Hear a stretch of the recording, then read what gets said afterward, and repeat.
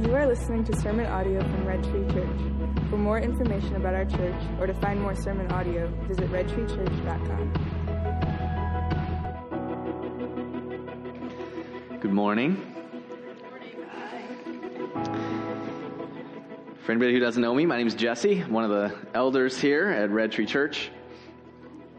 As you guys heard, the Tennells had their baby, so you guys get to have a little string of the rest of us for a couple weeks. So it's actually it's really cool that we have a church that is okay with other people getting up here. You guys are awesome about that.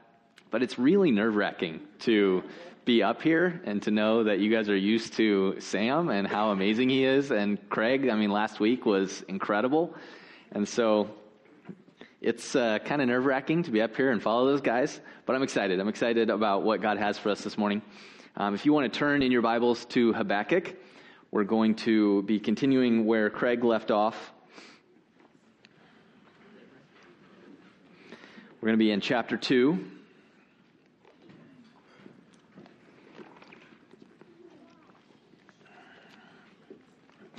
So let me just kind of give some context if you weren't here. Habakkuk is a extremely interesting book. By the way, the name is extremely difficult to pronounce, so if I'm pronouncing it wrong, I'm sorry. But you probably don't know the difference anyway, so. This book is unusual because it's not like a lot of the other prophet books in the Bible. It's not a recording of a prophet speaking the words of God to the people.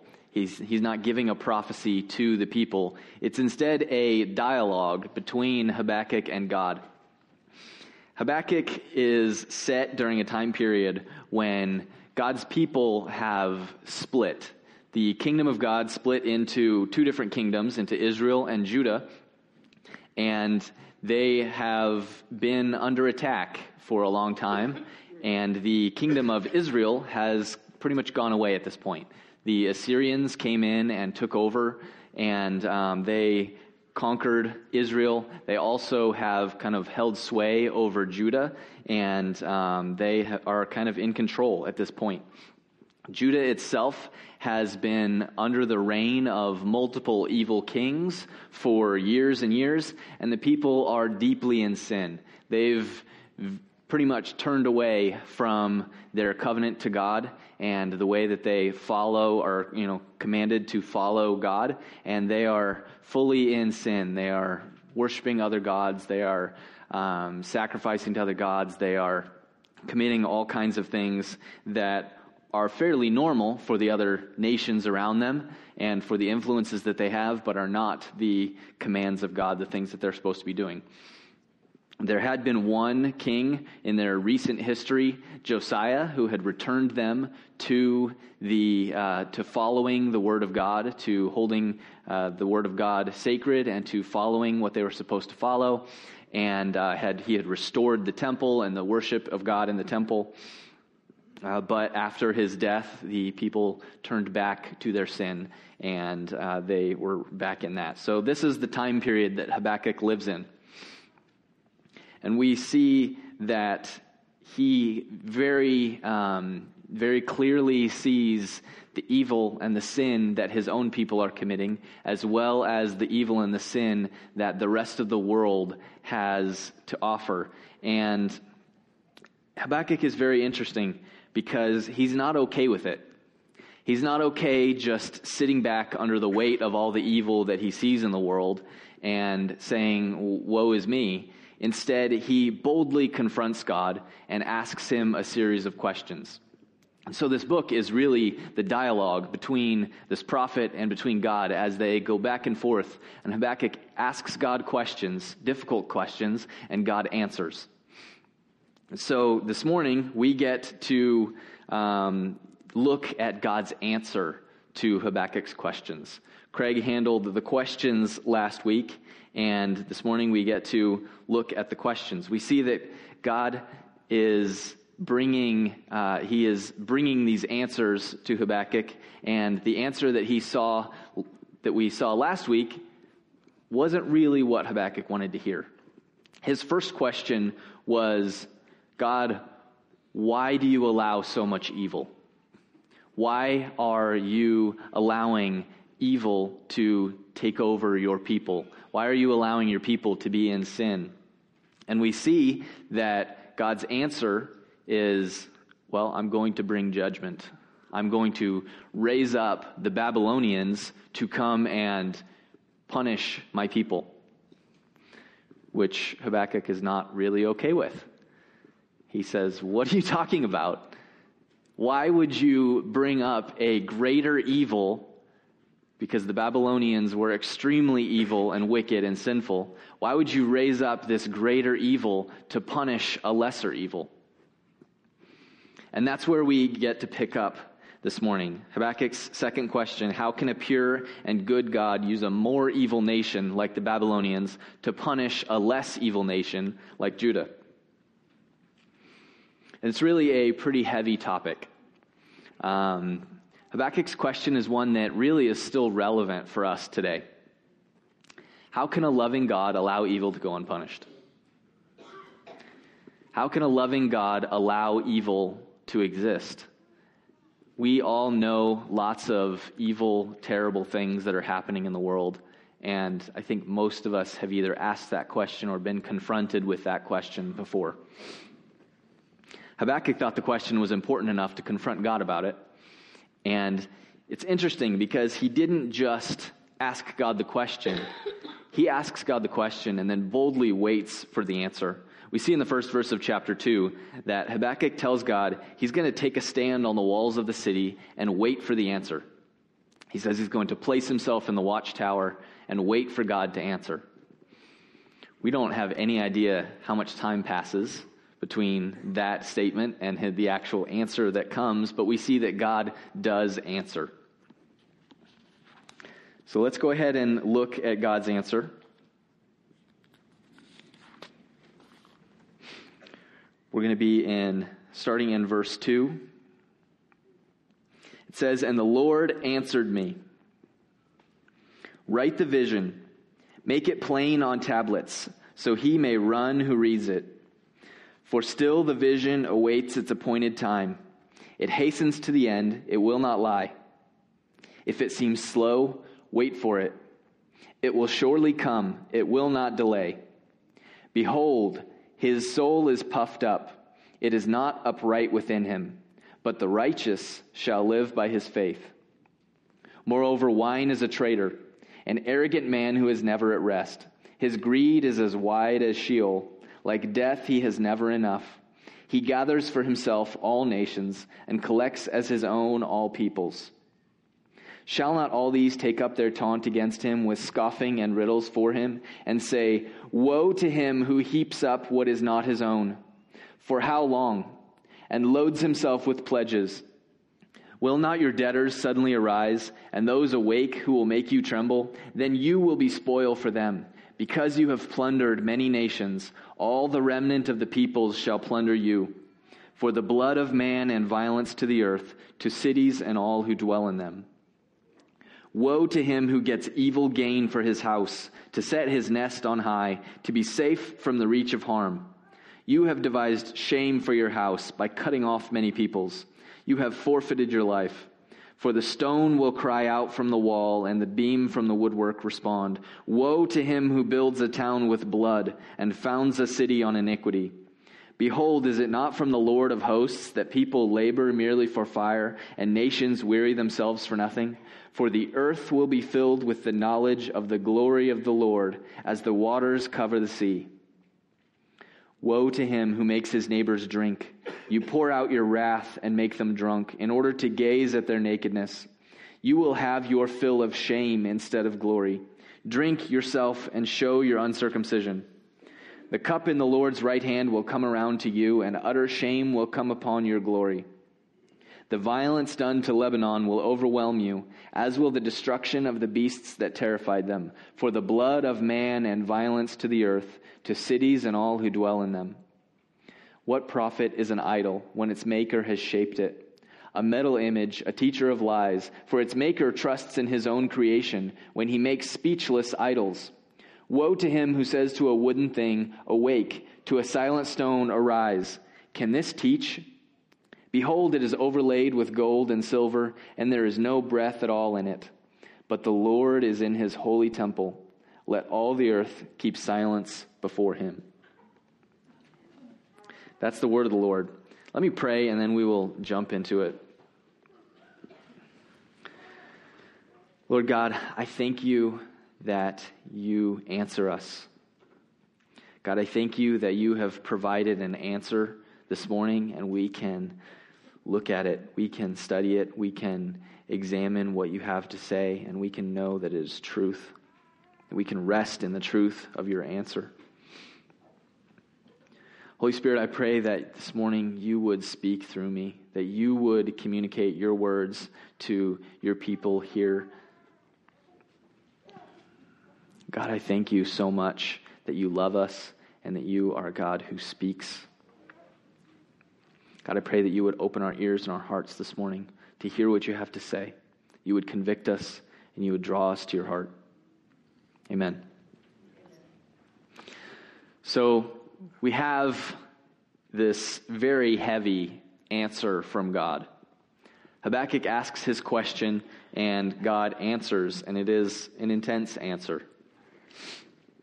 There's a couple of things right off the bat that I want us to just lay out because God does, and I think it's important for our understanding of this passage. First off, we see that God makes it extremely clear to Habakkuk that what he is saying is very important. Habakkuk has had his say. He's dramatically standing on the watchtower, waiting for God's answer, and we see here that God gives the answer, and it's important. He says, write the vision, make it plain on tablets, so he may run who reads it. We see that he says, you need to write this down.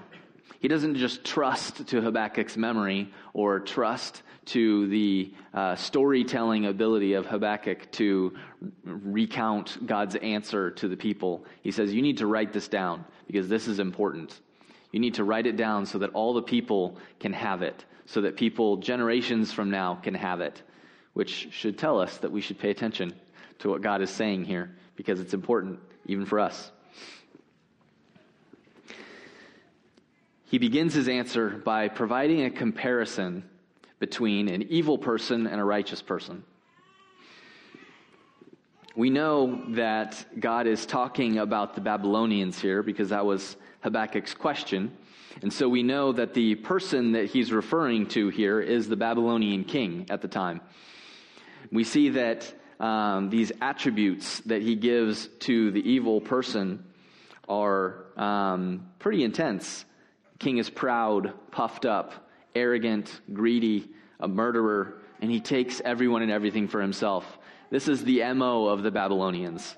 They are conquering the world. They are taking everything that they can. They are murdering people. They are building their civilization on death and destruction, which makes sense why Habakkuk would be so confused that God would use this evil nation to enact his will.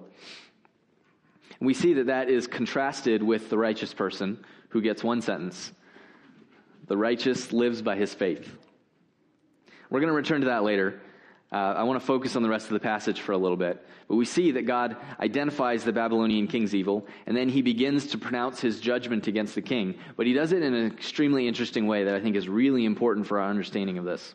Look at verses 5 and 6. Starting kind of at the end of 5, he says, he gathers for himself all nations and collects as his own all peoples.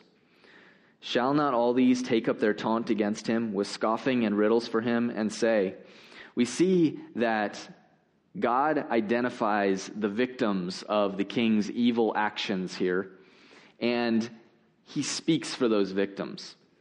God places himself with the victims of the evil that has been caused in the world, and God gathers all of those victims together and speaks for them. He doesn't just sit up on high and pronounce his judgment on the Babylonians, but he places himself squarely in the middle of the victims and speaks for them. which is, I think, incredibly important. He speaks in the voice of the victims as he pronounces these woes on the Babylonian king. Now, the woes that God lays out here, there are 5. If you're familiar with the New Testament scriptures, you might be familiar with a similar scene where Jesus pronounces woes on the leaders of the Jewish, the leaders of his day, the Pharisees and the scribes. And this is a pretty specific type of practice that the person in authority would pronounce a woe. It's kind of like a poetic way to pronounce the evil that's being done and the judgment that is promised. And it is a promise. It's more than just, this is what is going to happen if you continue. It's a very definite, this is what you are doing, and this is the punishment that is being put on you. It's a promise. We saw in Jesus' time that the woes that he put on the Pharisees and the scribes were very much the kind of the straw that broke the camel's back and caused them to want to kill him. And here we see God in the voice of the victims pronouncing these 5 woes upon the Babylonians. So let's go ahead and read through these and look at them real quick. So first we see that God, in the voice of the victims, pronounces a woe upon the Babylonians for taking and hoarding up things that are not theirs. The Babylonians were sweeping across the world, conquering and taking the wealth of the nations and bringing it to themselves, hoarding it up for themselves. And we see God says that those who hoard up what is not theirs will have it all stripped from them eventually. Second, we see a woe on them for relying on their ill-gotten wealth and trusting in it as their security. God says the only security in building up stolen wealth for ourselves is a false security. He says those that rely on their man-made, stolen security, that security will cry out against them and betray them, and they will forfeit their lives. Third, we see a woe upon those who build their civilization on the pain and suffering of others. The Babylonians were famous for the violence and the pain that they caused to people. That was one of the ways that they subjugated the people that they conquered and made sure that they stayed conquered, was they promised extreme amounts of violence, and they caused that violence to those people. We see that the Babylonians built their civilization on the pain and the suffering of other people. Babylon was grand. It was amazing. It was supposed to be one of the wonders of the world, and it was built on the pain and suffering of the people around them. God says that anything grand they think they have built will be as fire, as nothing when the knowledge of his glory fills the earth. Fourth, we see a woe upon those who maliciously do violence on others to cause them shame and brokenness. The Babylonians were not just killing, they were doing a lot of other things. They were raping, they were causing as much shame and pain on the people that they could in order to keep them subjugated. God says that he has prepared a cup of wrath for those who revel in this kind of violence, and they will drink it. Fifth, we see a woe upon idolaters. The Babylonians were idolaters, worshiping the god Marduk, among others, and God speaks very harshly about idols. We know this, we've seen it in the rest of Scripture, that God does not like idols. He does not like people creating man-made things and placing them in his place and worshiping them as gods. We've seen that throughout the history of God's people, all the way back to when they were freed from slavery, that they turned to a golden calf and created this idol. This has been a thing that he has fought with his people for a long time. We see that God does not have kind words to say about idolaters. And then the woes finish with this breathtaking image. But the Lord is in his holy temple. Let all the earth keep silence before him.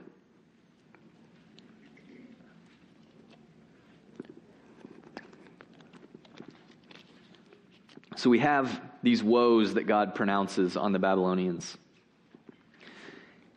Habakkuk speaks boldly to God, asking him how he could use a greater evil to judge a lesser evil, how he could condone evil being done in the world. And God speaks boldly back, detailing the sin he sees in that greater evil and the terrible judgment that will befall all of those evil sinners.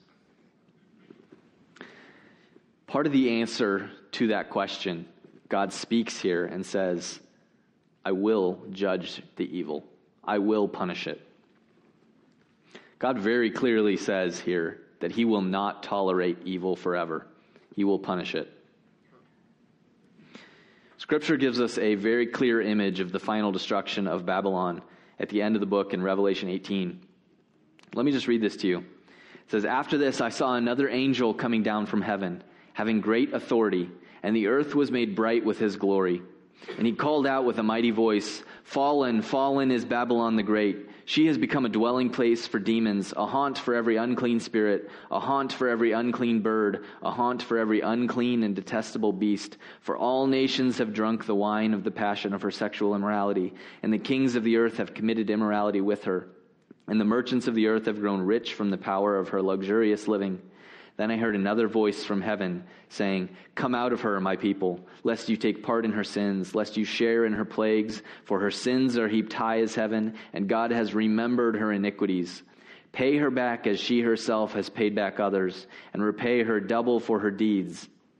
Mix a double portion for her in the cup she mixed, as she glorified herself and lived in luxury. So give her a like measure of torment and mourning, since in her heart she says, I sit as a queen, I am no widow, and mourning I shall never see.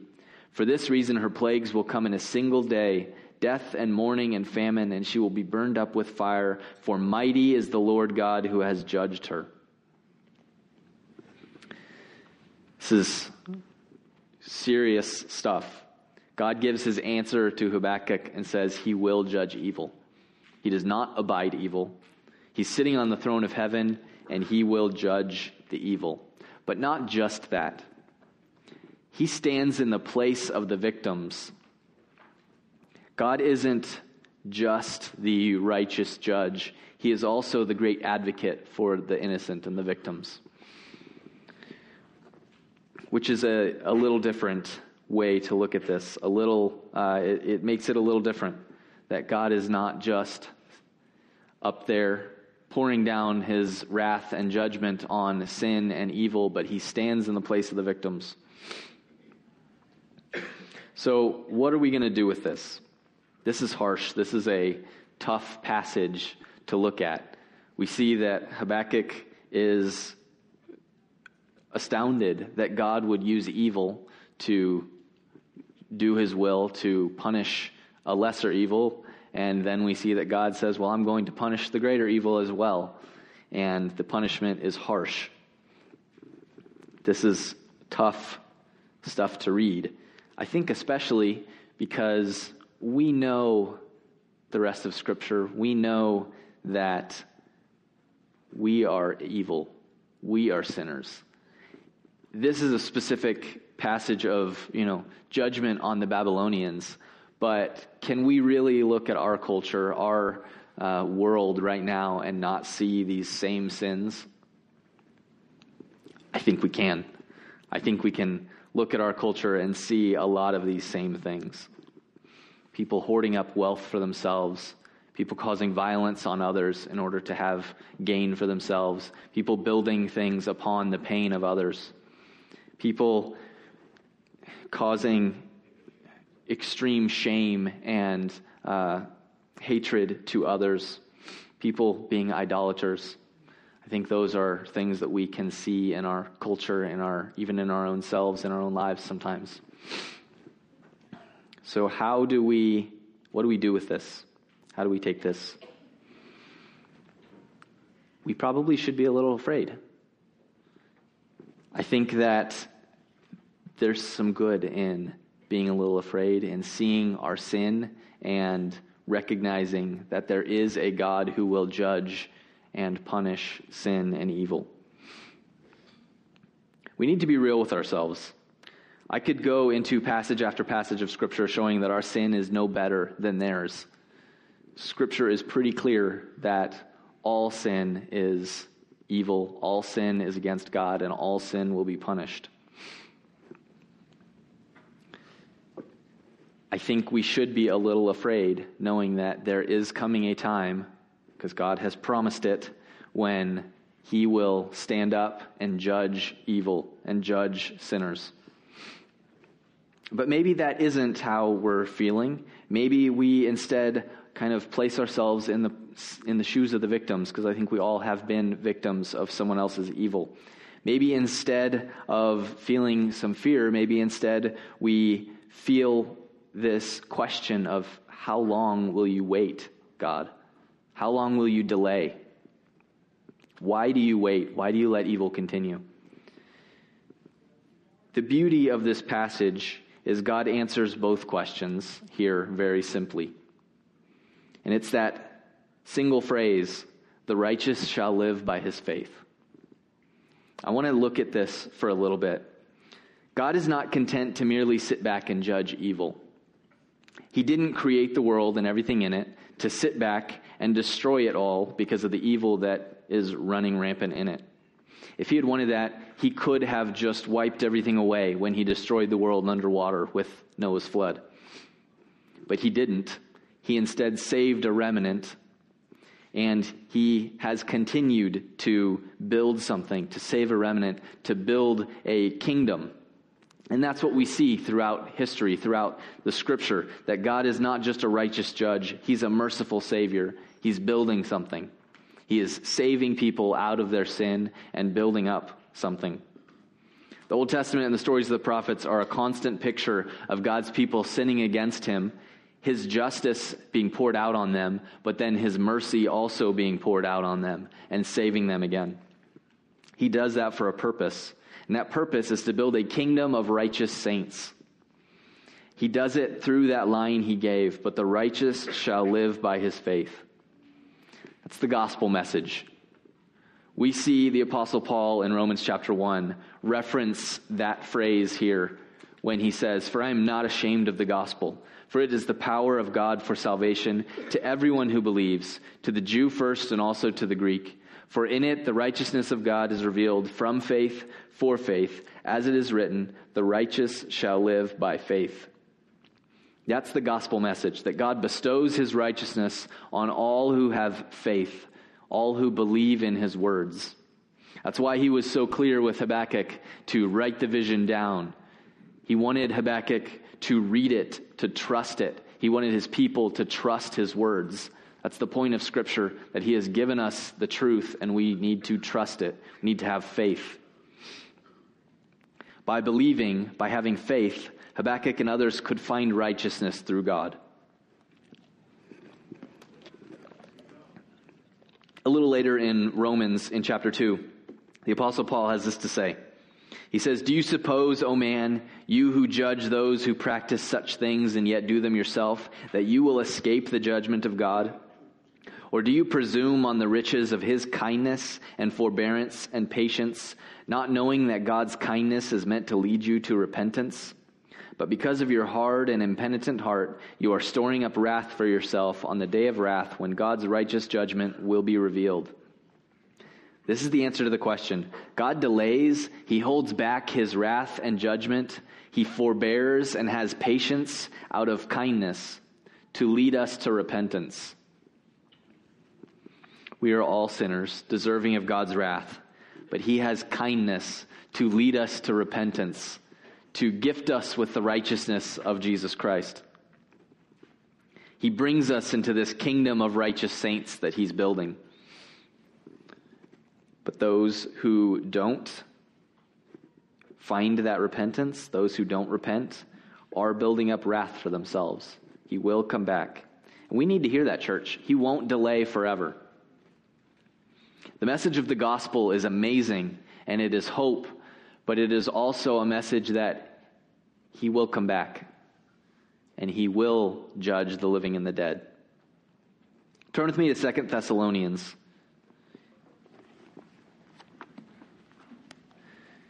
Chapter 1.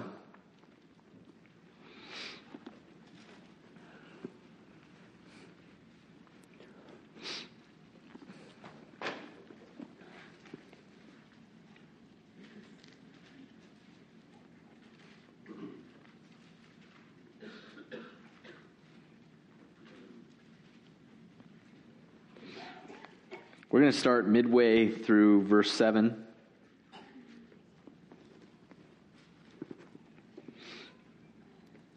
It says, "When the Lord Jesus is revealed from heaven with his mighty angels in flaming fire, inflicting vengeance on those who do not know God and on those who do not obey the gospel of our Lord Jesus, they will suffer the punishment of eternal destruction, away from the presence of the Lord and from the glory of his might, when he comes on that day to be glorified in his saints and to be marveled at among all who have believed, because our testimony to you was believed. To this end we always pray for you, that our God may make you worthy of his calling and may fulfill every resolve for good and every work of faith by his power, so that the name of our Lord Jesus may be glorified in you and you in him, according to the grace of our God and the Lord Jesus Christ." Jesus will return. He will judge. He will punish evil. He will gather together his saints into his kingdom. All will glorify him. And he gives us some commands here. It says, "To this end we always pray for you, that our God may make you worthy of his calling and may fulfill every resolve for good and every work of faith by his power." God has called us to something. We are called to share the message of the gospel, to make disciples, to go and be the righteousness of God to the world around us and show them the love of Christ. We need to take that seriously, because he is coming back and he's going to judge. If we have received the hope and the message of the gospel, that is amazing, that's incredible, and we should want others to receive it as well. Because our sin isn't any better than theirs. Our sin is the same. We deserve judgment just as much as the Babylonians did. We deserve wrath, but he has taken that upon himself. We won't receive it. We will receive the righteousness of Jesus instead, and we should want others to participate in that. That's the calling that God wants us to have. That's the calling that he has put on us. And that's what I pray for us, church, that we would have this calling. It's what the Apostle Paul says here, that he prays for us, for that church and for us, that our God may make us worthy of his calling. Band can come up. This is how God answers the question of how could a loving God allow evil things to happen. The answer is the message of the gospel of Jesus Christ. And we are called to share that message with the world, with the sinners, so that they may have a chance to believe and find the kindness of God's salvation and righteousness, just like we have. We're going to take some time to respond to the Word of God this morning. God's truth can change us. It has changed us. The gospel has changed us. And I would encourage each one of us to spend time reflecting on what God has for you in this morning. It's heavy, it's tough, but he is kind, he is merciful, and he has something for us in it. So spend some time in response. Spend some time in prayer. Spend some time in reflection.